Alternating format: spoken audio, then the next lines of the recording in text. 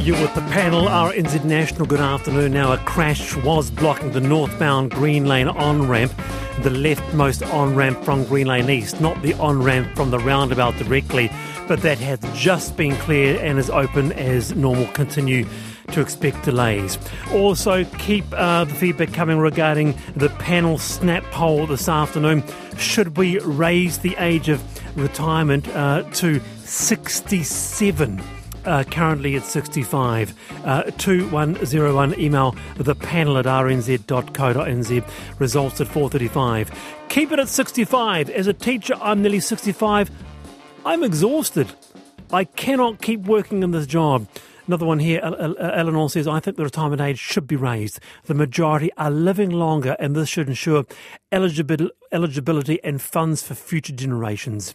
Denmark has an indexed system.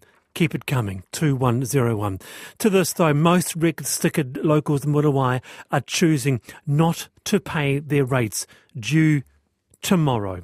Many red-stickered Auckland residents don't have rates relief. They are required to pay rates for services they cannot use, and they have the additional cost of temporary accommodation to deal with. Hastings District Council, for example, have granted a rates remission for all red-stickered homes automatically. To discuss, we have Muriwai resident Carolyn Bell-Booth. Carolyn, kia ora.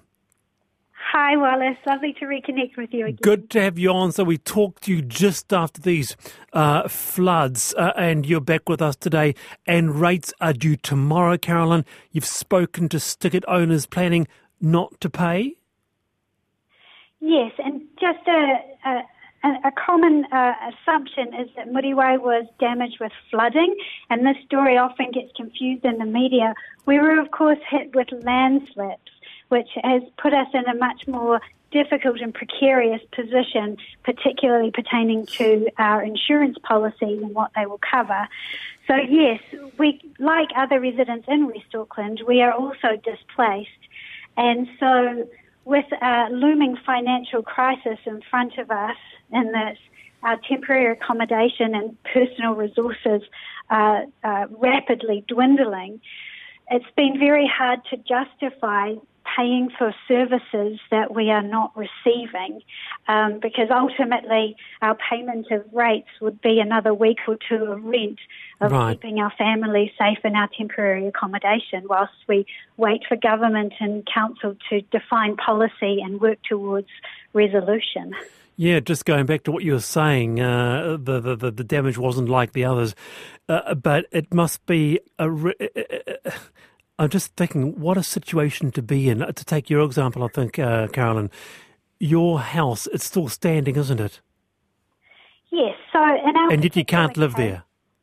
No, and the reason for that is the imminent risk of more land coming down from the council reserve that adjoins our property. That's not unique to my property. No. Only all my neighbours had the reserve collapse on or into their homes. And but the trick for most Muriwai residents is that unlike flooding, some houses haven't actually had damage, so it's more about the risk of land going. And so what an insurance company does is they say, well, there's been no actual damage to your home. The damage to your property is minimal, if anything, so there's nothing to claim against. Oh. So most residents here do not have any insurance coverage right now, despite being fully insured. We haven't received any payouts. We don't have the ability to make claims because the insurance companies will say that there's no actual damage to our homes. We've got a panel here. Let's bring Sue Bradford in. Sue, what a predicament to be in. Yes, I find it incomprehensible that the Auckland Council hasn't done what Hastings obviously has. I do wonder what councillors are thinking, what is on their minds that they can't just simply do that. It's not something that seems very difficult to at least give rates remission for the period for all red-stickered homes, because it's not just Muriwai. Even out on the coast, there's other people in the same situation, much less in other parts of Auckland. It's just incredible. and what people are going through. And behind that, there's this huge question, I think, for the future, and with climate change and weather events, about insurance and how many of our properties will still be able to be insured in future ongoing is a huge question that this country hasn't really looked at Carolyn. yet. Yes, thank you, sir. I mean, the confusion we also appreciate, but we are aware that council and government are facing an unprecedented situation. So we understand that this takes time, and indeed it will set a precedent for the rest of the country as we move forward. However, what we haven't received is any assurances that whilst that process takes place, that our ability to continue to pay our mortgages and rent on top of that will be assisted when our own personal resources, namely our insurance accommodation allowances, run out. So, for example, in Muriwai, people start running out of money in July. Most people will run out of money by the end of August. And we also know that the geotechnical studies that the council are doing at the moment in order to define what should happen to our properties, that's also going to take until August.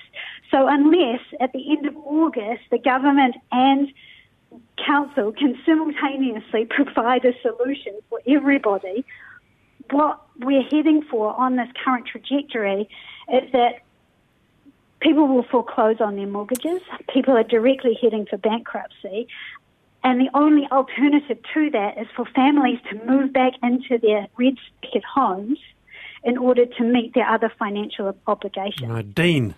Yeah, I mean, that makes a lot of sense. Hopefully the middle ground would be, hey, we, need to tidy it up for the future. It might set precedents in that, but temporarily at least suspend payments of them, even if they, want to look at the issue further. I'm just hoping that it's just fallen through the cracks as everything else has been busy, because I think everyone thinking about it would say the common sense answer here is if you can't use the place, surely there'd be some kind of remission there.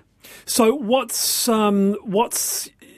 next? I mean, for Muriwai, I mean, what's the situation like there now? Well, Wallace, honestly, not much has changed since we last spoke a few days. Is that right? The cyclone. What has happened is that the debris has largely been cleared from Aotearoa Road, which is the main road that Aucklanders will be familiar with. There is increasing pressure on the council to open up Muriwai so people can walk their dogs and ride their horses and go fishing as we would all love them to be able to do. But the truth is we only have one road in at the moment, which is currently eroding on a daily basis, like visibly eroding. And meanwhile, the main road, whilst the debris has been cleared, it has houses off their foundations precariously resting just above the road, like literally resting on trees. So access to this town is not safe, and we need to work initially to get two roads in and out. And we'd really appreciate just some understanding from the community that we're in a precarious position at the moment. I mean, the state of it is that we're still having water tanked in. Tank it in each day. Just can I ask before we go, Karen, because I did, those months ago, have you on just after these floods. Where are you? Can I just ask where are you living?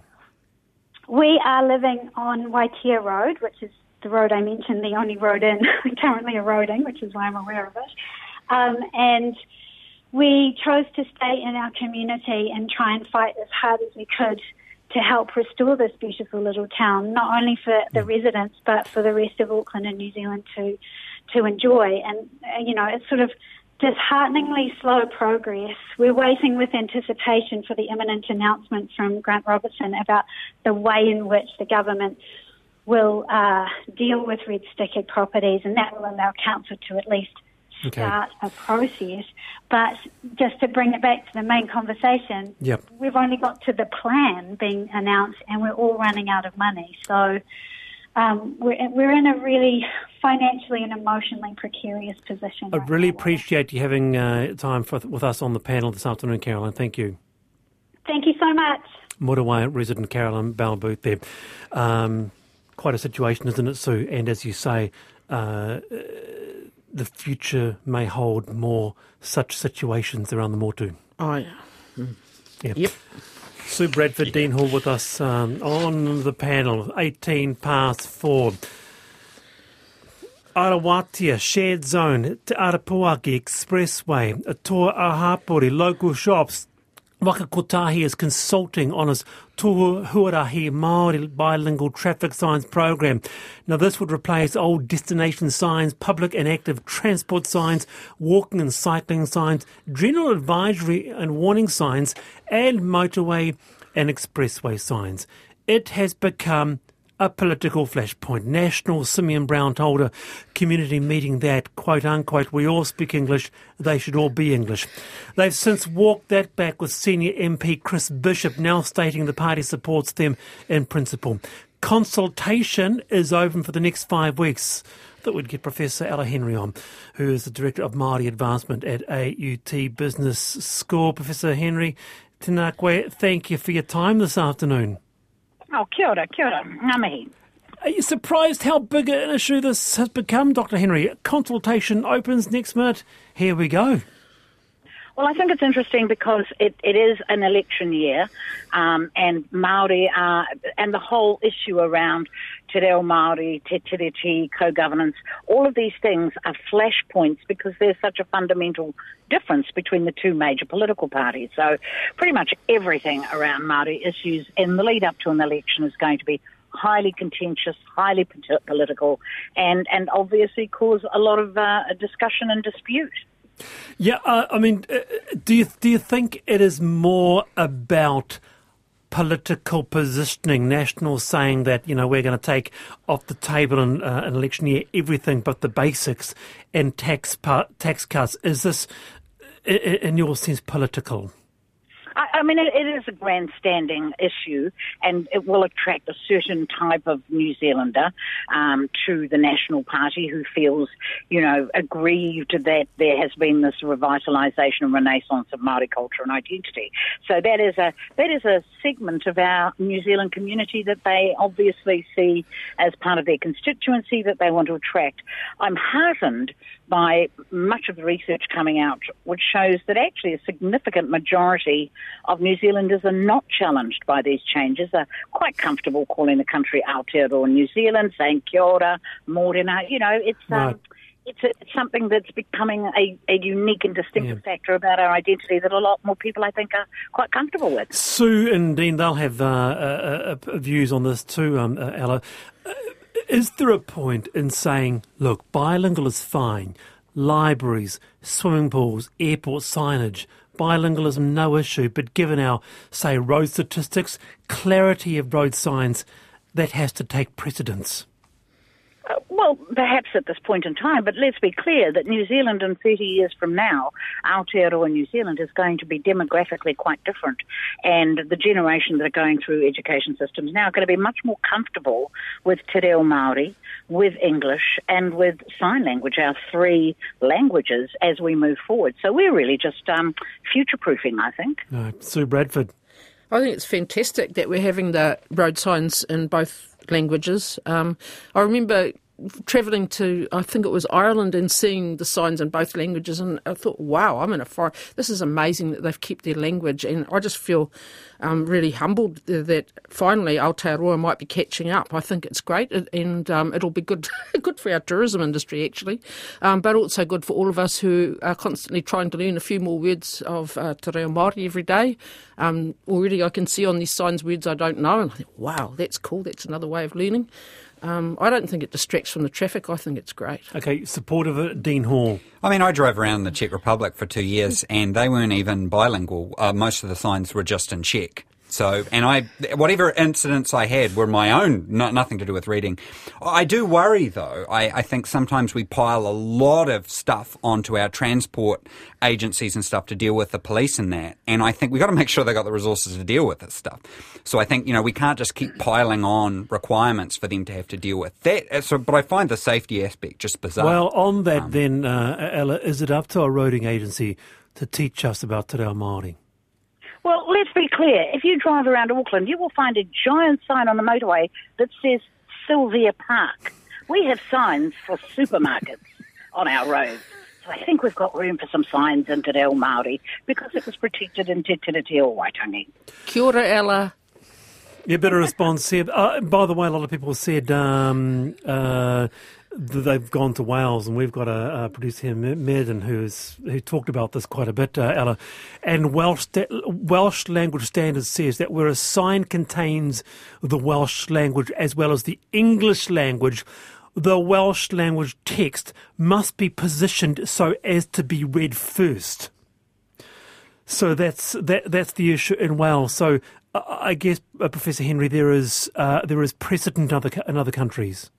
Absolutely. And, you know, I mean, we know that Wales and Scotland and Northern Ireland are part of Britain. But as you said, Sue, you know, you feel there's a complete difference the moment you go over that soft border between Northern Ireland and into Ayr, that you see a real celebration of Irish culture, the celebration of Welsh culture. That does not take away from English or British identity. It actually enhances it. And I think the same is true here in Aotearoa, New Zealand. Kia ora, Ella. Yeah, it's exactly how it struck me then, and I think people will find it striking when they first touch on our shores now to see the language far more widely used. Do you think that will be an aspect, Ella, because often talked about you go into like Wales and actually having that enrichment of culture via that language? Oh, it's right there on the road signs. Do you think that'll be an aspect here once we get used to it, if it happens? Well, if you're ever fortunate enough to go to Hawaii, the first thing that you hit when you get off the plane is aloha, mahalo. You know, that's part of who and what they are. And I see this as enriching our culture, not diminishing it. All right, very good. Kia ora, Ella. Nice to speak with you. As always, that's Ella Henry, the Professor of Māori Advancement at AUT Business School. I lived in Israel for a year. 3 languages on all road signs: Hebrew, English and Arabic. 3 languages wasn't an issue there. Have you been to Israel at all, Dean? No, I haven't actually. Yeah. But actually good signs should be about symbols. They shouldn't, and in fact, even the way we read, we don't properly read the whole word anyway. So I don't know. That's some of the argument I find around safety just bizarre, really. If you've been overseas, like I say, I drove around the Czech Republic for a year. They didn't even have English on most of the signs at all. It's not an easy language either. So very good. All right, Dean Hall and Sue Bradford with me this afternoon, and keep that feedback coming for our Snap poll. What is that Snap poll we're going to be discussing? It's been in the news recently. That is whether or not we keep the age of super at 65 or phase it into 67. A National Enact, they support raising it to 67. Labour, they have said no. Do you support raising it to 67, yes or no? Why or why not? Keep that feedback coming. 2101. 26 past 4, but to this. Hopping on the scales to get weighed before an Air New Zealand flight. It happens once every 5 years. It's voluntary. No one can see numbers that pop up, even staff. Nonetheless, it is triggering for some people who have issues around their weight. Scales will be set up at the entrance to the gate lounges. Would you hop on this afternoon if you were asked to? Here's a couple of responses. I understand their view on why they have to do this, but getting a weigh-in can potentially be very harmful and triggering for some, says one. I'm happy to be weighed for $50.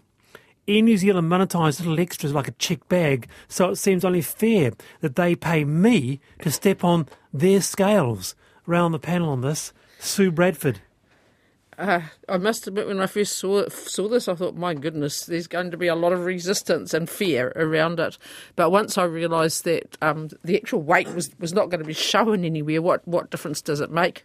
I'd do it. I mean, I can understand why the airlines do need to know how much people in their bags weigh and check that every so often, because I think we're all aware that the weights of people in our country keep going up over time, and so fair enough. I'd rather have aircraft safety. As long as my personal details are protected as well, I'm fine with that. Okay, so that's the issue with you. Is you would this afternoon hop on that scale as long as as the people in the queue can't all see what I weigh. which could be embarrassing. Yeah, all right, Ms. Bradford. That is such and such. On you go, Dean Hall. I cannot. I was in the Air Force. I cannot understate how important it is that that aircraft is trimmed correctly. And I'm actually quite cross at the Herald for their headline article. The reason you were confused, as was many, is the emphasis was on the weighing the passengers, not the why. It's so important for the aircraft to be trimmed correctly. If it's not, you can Google what happens for aircraft. There was one that took off from Baghdad when they were removing equipment out, and a piece of it was a tank or something, and it moved, and the whole aircraft just crashed and exploded. It's an awful video. So it really can't be understated. And I'm actually pretty cross at some of the media for the headline they used, because the press release from Air New Zealand made it very clear that we're not weighing passengers to weigh passengers. We need the right data. Otherwise, we can't be safe. If we don't weigh all the passengers getting on, then we have to use averages. So it's like the census. If the data's not right, then it's all wrong and you can get awful things happen. You know, we are changing as a population, for better, for worse. So to Sue's point, people getting heavier, that is an issue for aircraft. Mm-hmm. If you get on a military aircraft or a helicopter to go mountaineering or whatever, they will weigh you because they need to know exactly what it is. As an alternate, we use averages, we use data. So why can't you use that? Why can't you use averages? Why do you have to have the insult? We have to take the averages every 5 years, though. Of course. So, you know, and so shame on you, New Zealand Herald editors. There was it was one of those, clickbait headlines. Oh, but come on. Radio New Zealand wouldn't do that, though, right? No, of course. Exactly. No, of course we wouldn't, no. Context. But you would still get on the scales. In fact, you'd jump at it. Yep, that's right. Definitely. But I understand people's fear around it. But that's why I think it's so important we tell people why. This is, we need those averages to keep people safe. Okay. Very good. You're on the panel on RNZ National. This afternoon we have Sue Bradford and we also have Dean Hall. A lot still to come. We're talking about New Zealand superannuation and we are talking about pitch invaders. It was it was an absolute free-for-all on Saturday night. Numerous people taking the chance to run the gauntlet. A shocker, isn't it, Sue? You know, these people who go onto the... Have you been on a pitch before? Yes, I have. I've been a pitch invader. You've been hold that thought. New Zealand, there's a lot to come on the panel with Sue Bradford and Dean Hall. It's time for headlines.